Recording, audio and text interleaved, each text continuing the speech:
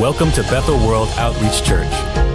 Our values are devotion, diversity, and discipleship. Devotion through honoring God by trusting His Word, praying, and worshiping together. Diversity by embracing God's heart for every nation. And discipleship by helping others follow Jesus. So join us as we're reaching a city to touch the world. I love this service because we get to celebrate the real meaning of Christmas. And to conclude the night, before we sing Silent Night, to bring us a small greeting and message, I'd like to present to you Dr. Rice Brooks, the bishop of our church. Come on, you looking clean. I got a mic. Strong. So in the spirit of what you just did, okay, you can stand there while I ask this question. You can help me direct traffic. Okay. Now, when I ask a question, just like Pastor James, sometimes kids will just raise their hand before they hear the whole question. So we're going to wait. You're going to help me identify. Okay. Wait till the whole question. I got two questions for you. All right. So number one, how many of you, without a doubt, have ever had an undeniable answered prayer? Let me see your hand. Where your prayers have been answered. And you know that it was not coincidence. It was just, all right? All right. Second question. How many of you have ever had a physical miracle happen to you or to someone that you know? And I would almost qualify it even more to say that it was verified. It was something that doctors or someone else corroborated and said, yes, this happened. This was beyond medical science's ability to answer that. If you've had something like that to you or to someone you know, let me see your hand. Okay, keep them up for just a minute. All right, now just look around a minute. So, if you want to just, why don't you go back on that chair where you were. I like that chair. Bring it out here in case I need your help. Just like those people with the books of the Bible, I might need your help. All right, you can put them down. Now, the story of Christmas is a miracle story. And I think that in this generation, that the idea of miracles is somehow, especially among kind of the masses, is something that they hope is true, but deep down they're not sure. And maybe they think it's just something there's so much hype and so many people that say, oh, this happened, and it was, false advertising or some kind of sleight of hand. But I have a friend that actually compiled, he's an academician from Asbury Seminary, Craig Keener. Pastor Dave, who taught at Asbury, would know about this man and was friends with this man.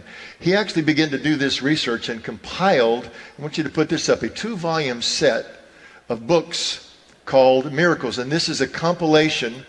It's coming up any moment. Compilation. There we go. 2 volumes. I wanted to have them in person, but I just thought you'd see them better like this. Just hold it for a minute. Now this is a 2-volume set of miracles that have happened in this probably the last 50 to 60 years. MRI scans, all the documents that kind of verify as much as you can beyond a shadow of a doubt that something like this happened. Now, this kind of thing, not only does it verify the New Testament accounts, but it begins to build our faith that this story that we're a part of is not just a fairy tale. It's not just once upon a time in a galaxy far, far away. We've actually had 2 medical doctors in this church. One, many of you know and love Dr. Ming Wang. And Dr. Wang came to our church 20 years ago because someone in his clinic, someone who had been treated by him, actually had a miracle, a physical miracle, a degenerative eye disease that Ming said, this does not reverse, but it reversed. And Ming stood on our stage, not here, but in the old sanctuary, and told this story. And Ming never left. And he travels, not only does he continue to work in his medical practice, but he travels with us many times to college campuses. There was another doctor, Bill Leone, and I told him I was going to mention him tonight. Bill Leone, who called me up one day and said, there's a woman here that she has stage 4 esophageal cancer, and they've given up on her, but I just think we should pray. I think God's going to do something. Now, when you hear a medical doctor telling you that, you want to respond to that, just like somebody came and said, come with me, and you see Jesus always following someone who said, come and help. And so, as ministers or as believers, we should be ready to do the same. And so over 10 years later, she's still alive. She's still thriving. A physical miracle. And I texted him today to verify it. He said, no, it's an absolute miracle. They had given her up. And so our story is not beyond reason. Miracles not only happen, but that's the virgin birth. When we hear the scriptures talking about the virgin birth, immediately people dismiss this as, that's not going to happen. It's kind of like one of the great skeptics of this past generation, many generations ago, but his lessons and his philosophy continue, is a man named David Hume, a Scottish philosopher who basically said miracles don't happen because miracles are not the best explanation of something, and any far-fetched natural explanation is better than any supernatural explanation. So he said miracles don't happen because miracles aren't the most likely explanation. C.S. Lewis, many of you know that name, C.S. Lewis kind of countered that and said this, it's not that miracles, as Hume would go on to suggest, are a violation of the laws of nature. He said the laws of nature show us what is the normal course of events so that if something unusual happens, we know a miracle took place. That's what by definition a miracle is. It's not violating the laws of nature. It shows that something has happened that is not according to that, something that is kind of intervened or something beyond the laws of nature. Lewis would give the example. He'd say, if I go back to my hotel room and I've put money in the drawer and I open it up and the money is gone, he says, I don't think that, that the laws of arithmetic have been broken. He said the laws of England have been broken. Somebody stuck their hand into the drawer and took the money out. And that's what we have in Christianity. We have evidence just because we understand how babies are born. People back then knew how babies were born. And yet when God spoke to Mary and said, this is going to happen, even Joseph, it says, her husband who she was engaged to, said, when she told him the story, he knows how this happens. He goes, but it says he wanted to put her away quietly. And then God speaks to him in a dream and says, this is from me. How did it happen? When the cell that impregnates a woman is less than half the size of a grain of sand. And it says that basically the Word of God spoke, and that Word was implanted into Mary's womb.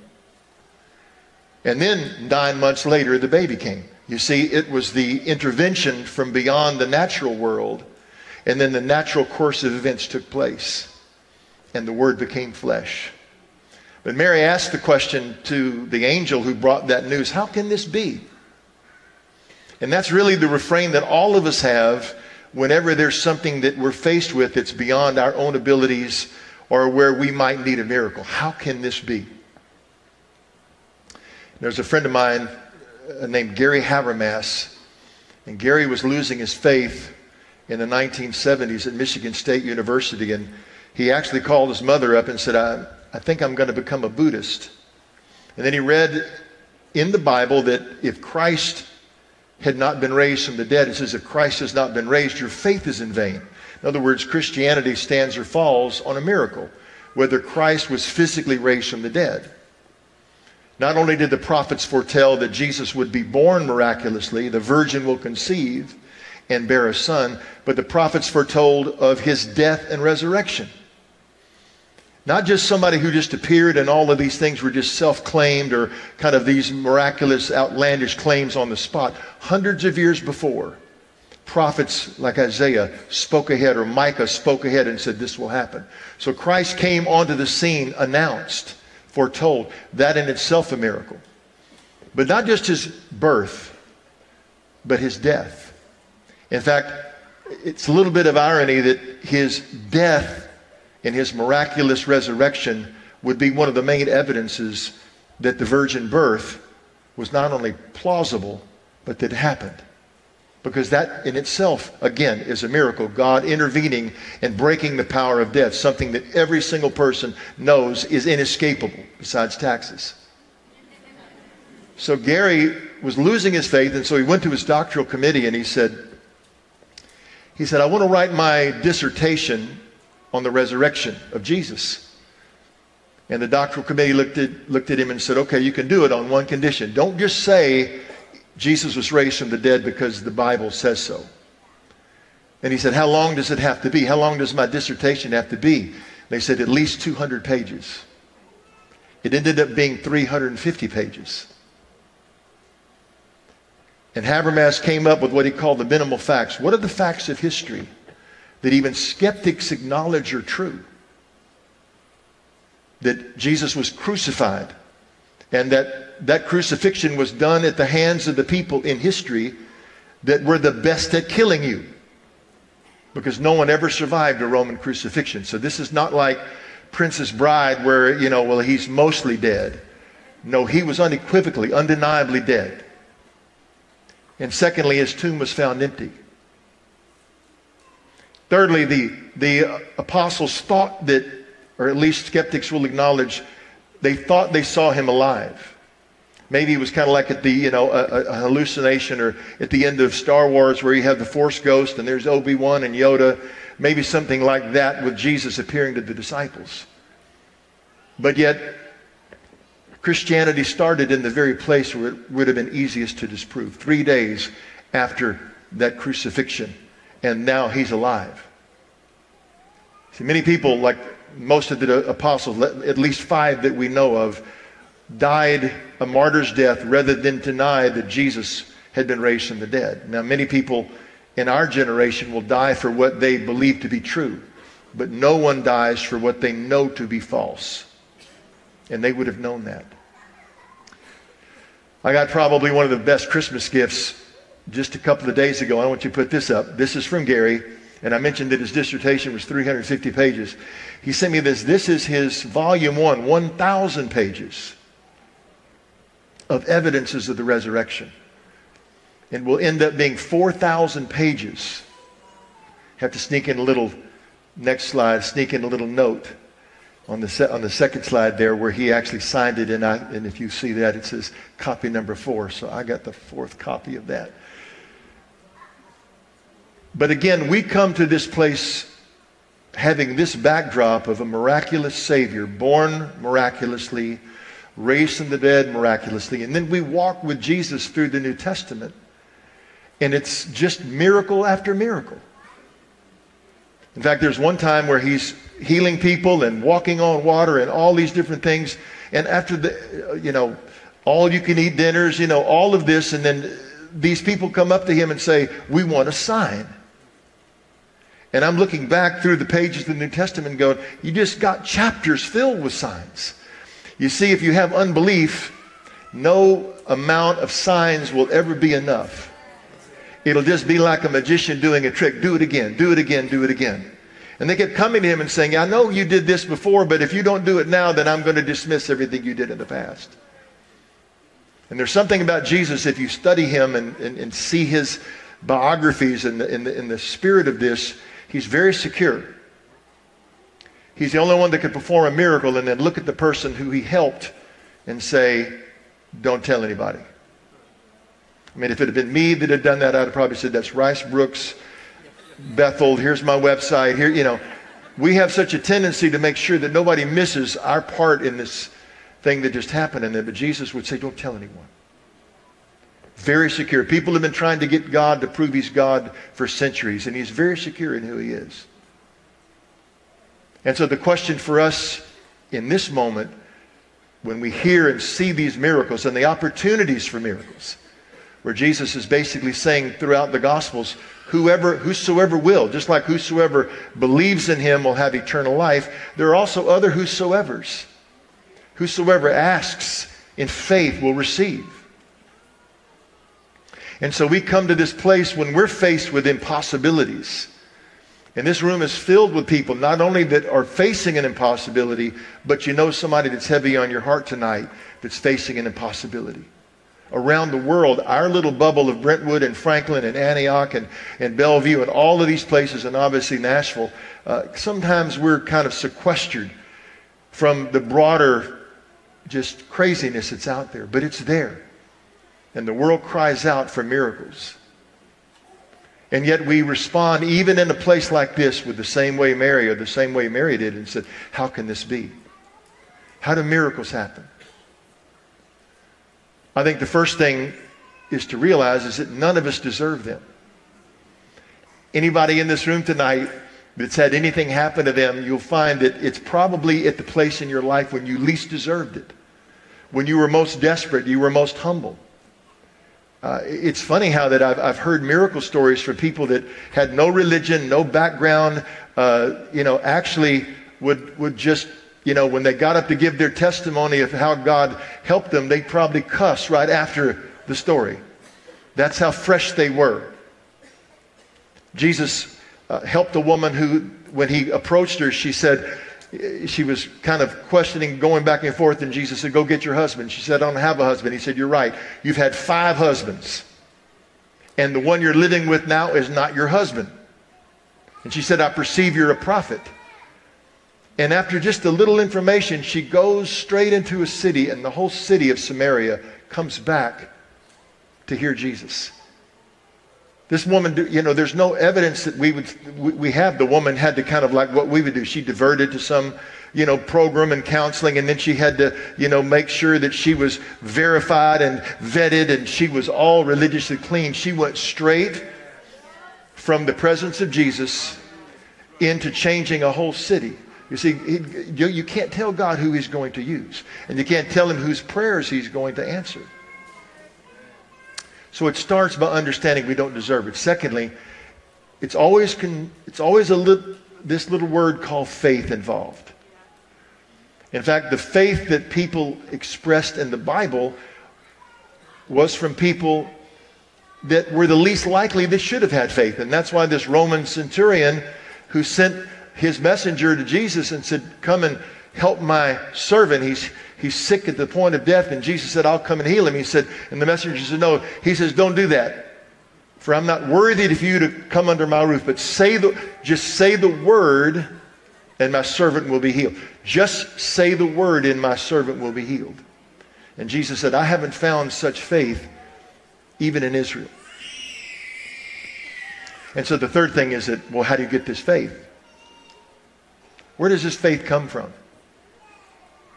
Here's 3 verses. Number 1, Ephesians chapter 2. Ephesians chapter 2, it says, for by grace you have been saved through faith, and this is not your own doing. It is the gift of God. Now hold that up there. This faith is a gift from God. So number 1, we don't deserve it. Number 2, it is a gift from God. Now you said, well, how do I get that gift? If I'm going to get this gift, do I wait? Is it like Star Trek? Like on this stage is kind of a little light pattern? Do I have to stand right here? Do I have to be down at the front of the church? Where do you get that gift of faith? Second verse, Romans chapter 10, verse 17.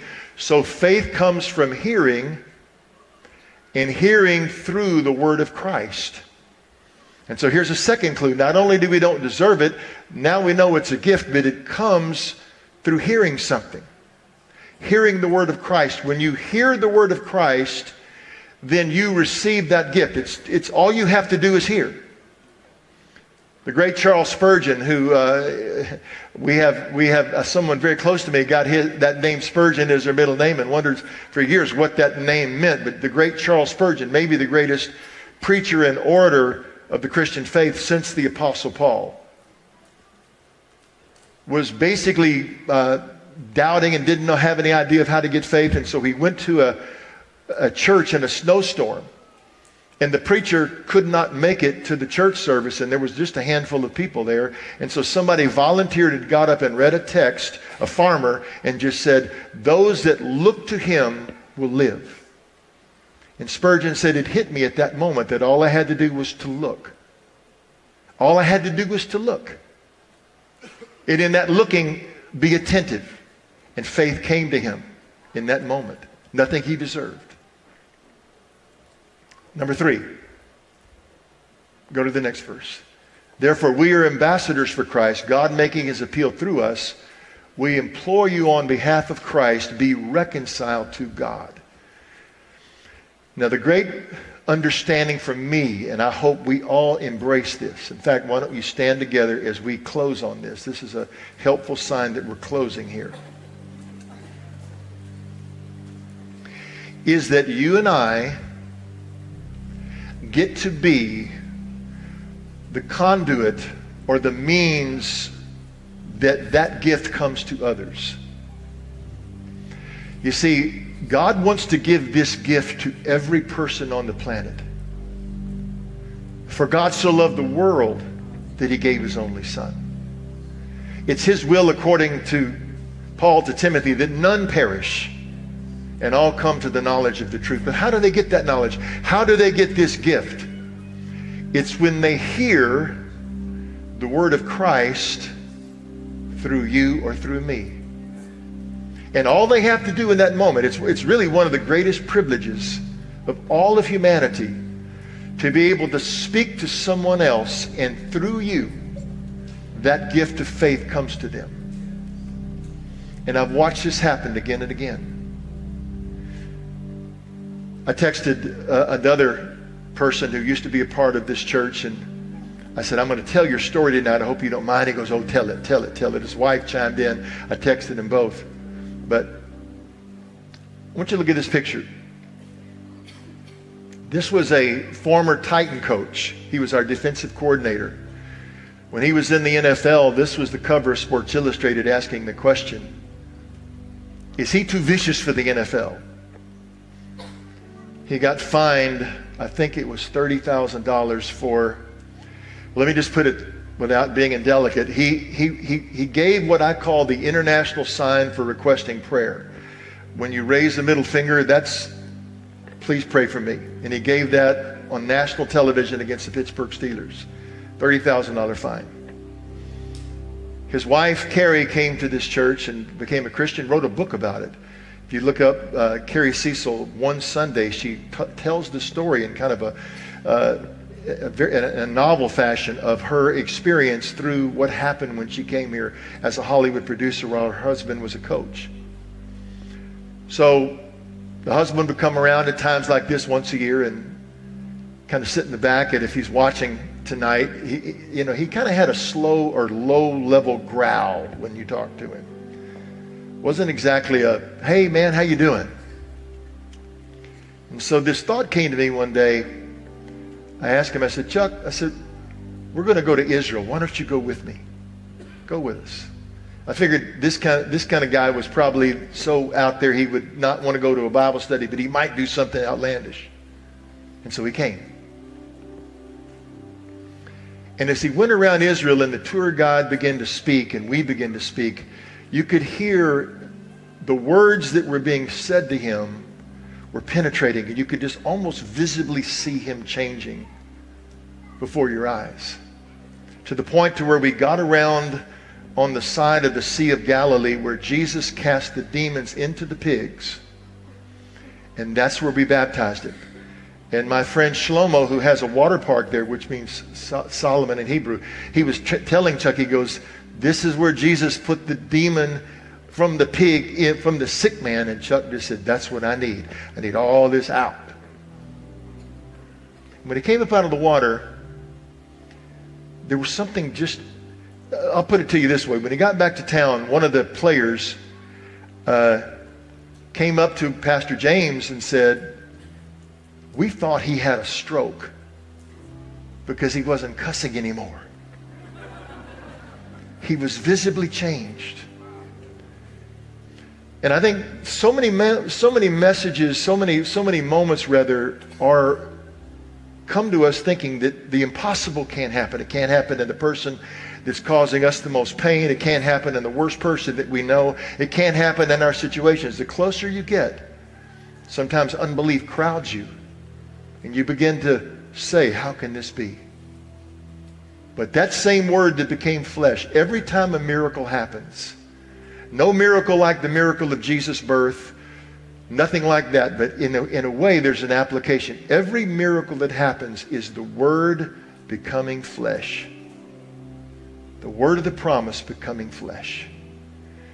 Pastor James, on this day, on this night, Father, where we recognize the reality that the gospel is not a story, but it's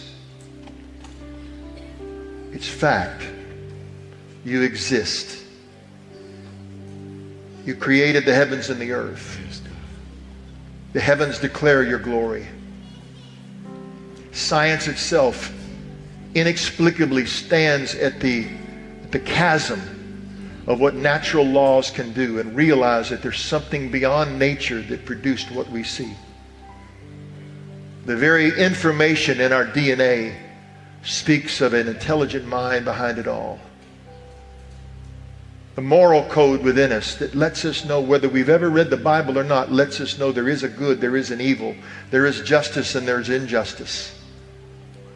And yet we don't just stop knowing there's a God there somewhere, some force. But this God of eternity became a human in Christ and did live the life we should have lived, meaning that you lived perfectly. No one could cast an aspersion or point a finger or make a claim against you. And then you died the death we should have died for breaking your laws. You did that in our place. And then 3 days later, you rose from the dead, proving you're the Son of God. Your resurrection from the dead verifies your identity. And you offer salvation, forgiveness for everyone who will turn and look to you and believe. Lord, may we tonight, anyone in this room tonight, any visitor, any relative, any person that has said, you know, I have stood on the brink of knowing this is true, but I just haven't known. How can this be? How can I be changed? How can I understand faith? Faith has come to you tonight because of what you've heard through the Word. Just receive it like a gift. Just say yes, like a gift. Thank you. Thank you, God. Thank you for what you're doing across this room. And Lord, beyond us, the people and the relatives and the friends that will hear the Word of God through us, that we get to be the pipeline through which your heavenly gift comes, that free gift will come to them through us as we speak your word. Amen. Let's give God praise for that.